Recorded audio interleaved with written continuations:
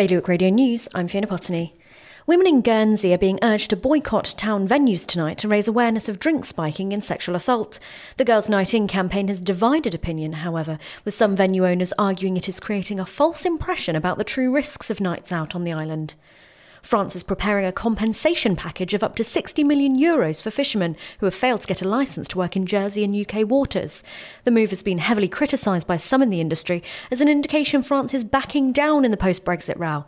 Jersey has so far granted 116 permanent licences to French fishers and 46 temporary ones. A Jersey doctor has been banned from seeing patients for 7 months after he inappropriately accessed medical records. Dr. Vincent's suspension was handed down by the Medical Practitioners Tribunal yesterday. And a quarter of Alderney's population has responded to a call from the States to have their say on the island's future.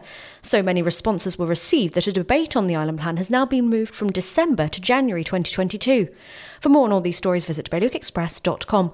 Your weather now mostly cloudy with an occasional pop of sunshine and a top temperature of 14 degrees. You're up to date with Bailiwick Radio News.